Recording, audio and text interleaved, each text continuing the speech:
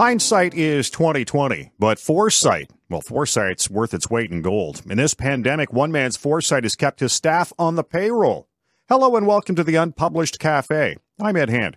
The pandemic threw the economy in a blender with the lockdown, and despite provinces now emerging and advancing and opening up in stages, crowds and close contact are verboten. Needless to say, the impact on tourism is near devastation.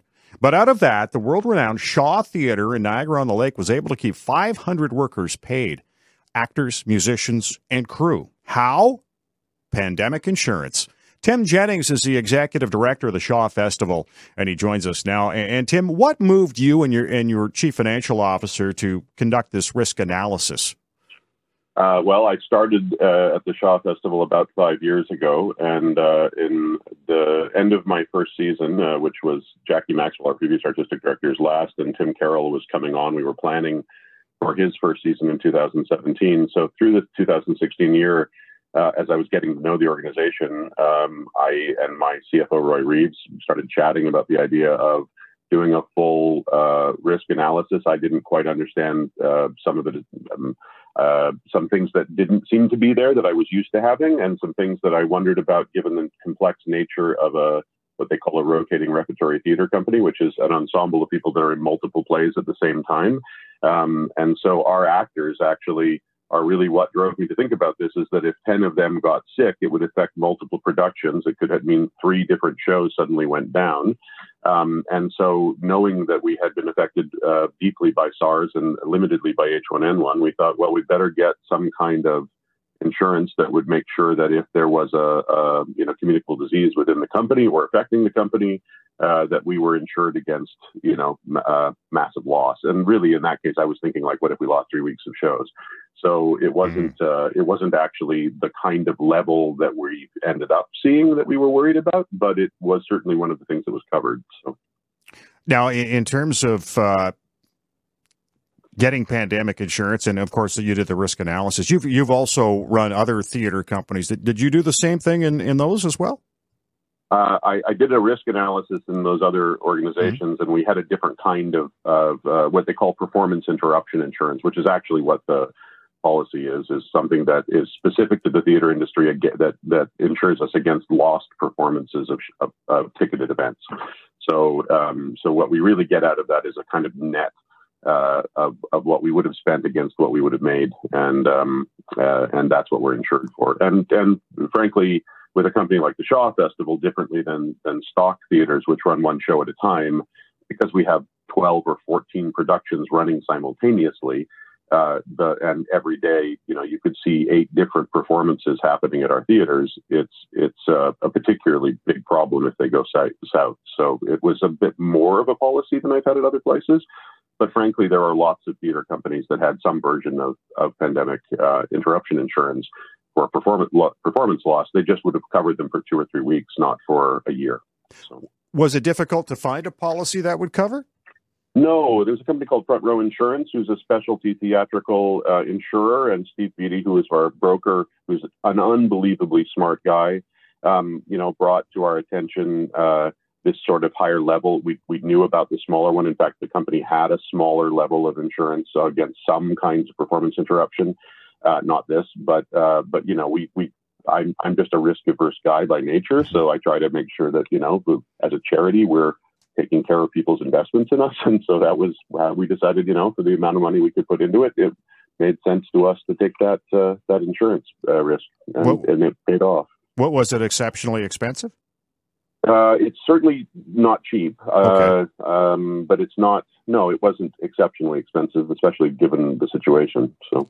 Tim Jennings is joining us in the Unpublished Cafe. He is the executive director of the Shaw Festival in Niagara-on-the-Lake, and we're discussing how pandemic insurance allowed him to keep 500 employees on the payroll. Now, they were still on the payroll, but you had independent contractors as well, and they weren't covered. What did you do? Right. So all of our actors, musicians, designers, directors, choreographers are members of associations or unions that are for independent contractors. All actors on stage are independent contractors. And so initially, the insurance allowed us to continue to rehearse by Zoom for about 6 weeks. at the end of that period of time, it became very clear that there was not really an efficacy to continuing in that. And so what we decided to do was using the Canadian Emergency Wage Subsidy, which we've been using to underwrite the rest of our employees.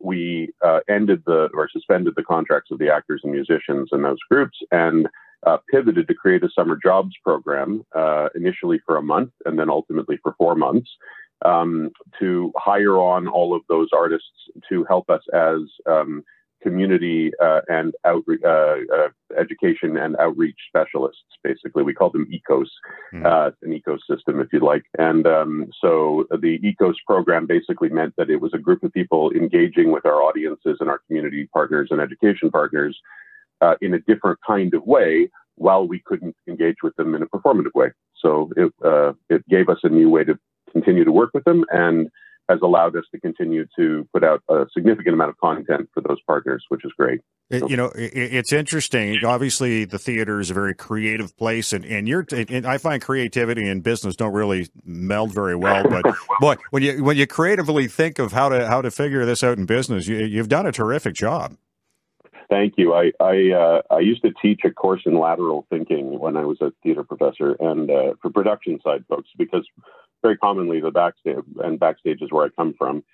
Backstage people are trying to figure out how to make something happen that's never been invented before on almost every show we do. So it's a little bit of just trying to come at the problem with a positive, this can be done, so idea, and so very commonly the task I give my team or we figure out together is, if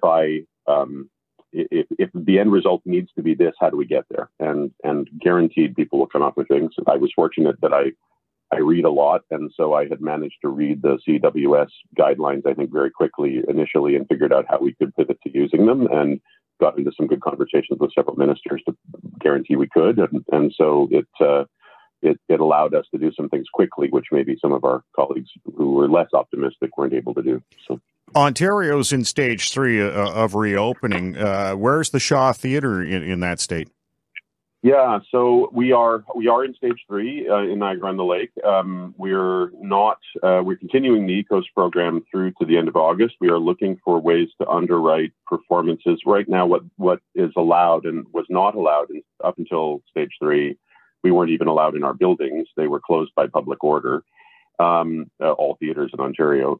But in stage 3, we're allowed, some of our folks are allowed back in the building, but really there's not a model where we can afford to put on productions at 50 people in the houses. So we're looking at some options for outdoor performances where there could be for 100 people, maybe working with some of the local wineries or the town or Parks Canada to do things to help keep tourists around and use our status as an arts and culture charity to just basically help other people at this point, as we've been trying to do with things like making gowns and masks through our wardrobe departments and things for the last number of months. But I think ultimately we'll end up aiming for a holiday season of some kind. We'll try to do a couple of shows if we can, and we're looking to try to figure out how to do that because we're a major economic driver for Niagara. We're almost $250 million a year of the Niagara economy, and so it's very important to us that we're back up and running to help others, even if it's at a break even or less point for ourselves. So. And all right, you're front row there in Niagara-on-the-Lake right now, and obviously it needs tourism to thrive. What's the state of the industry right now? Yeah, so I'm on the Chamber of Commerce and Tourism Niagara-on-the-Lake boards, and I can tell you that it's really suffering down here. I mean, people are seeing anywhere between 10 and 30% of their normal annual income. Main Street is particularly affected. Our whole culture in Niagara-on-the-Lake is aimed at tourism, and in fact, as a town of 18,000 people that generates over 2.5 million people a year worth of tourists, it's really hard. Now that said, I will say lots of folks are coming down to Niagara because it's beautiful, and they drive in and picnic and go to some of the local shops or maybe hit a restaurant, but it's just not in the same quantum that we're used to, and so trying to get ourselves up and running. We drive a lot of the overnight tourism, and so that's very important to the region. And something, a lot of people come down for a week and anchor their stay around seeing 4 or 5 shows with us and then doing a bunch of other activities. So our hope is to try to figure out ways to generate more of that overnight stay and working with all of our partners to do that. So. Tim, it's a terrific story, and I want to thank you for joining us. Well, thank you very much. Really nice to be on your show.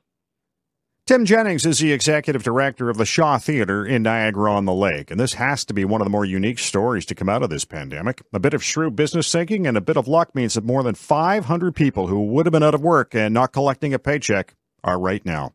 I want to thank Tim for sharing his story, and I want to thank you for listening to the Unpublished Cafe. Stay safe. I'm Ed Hand.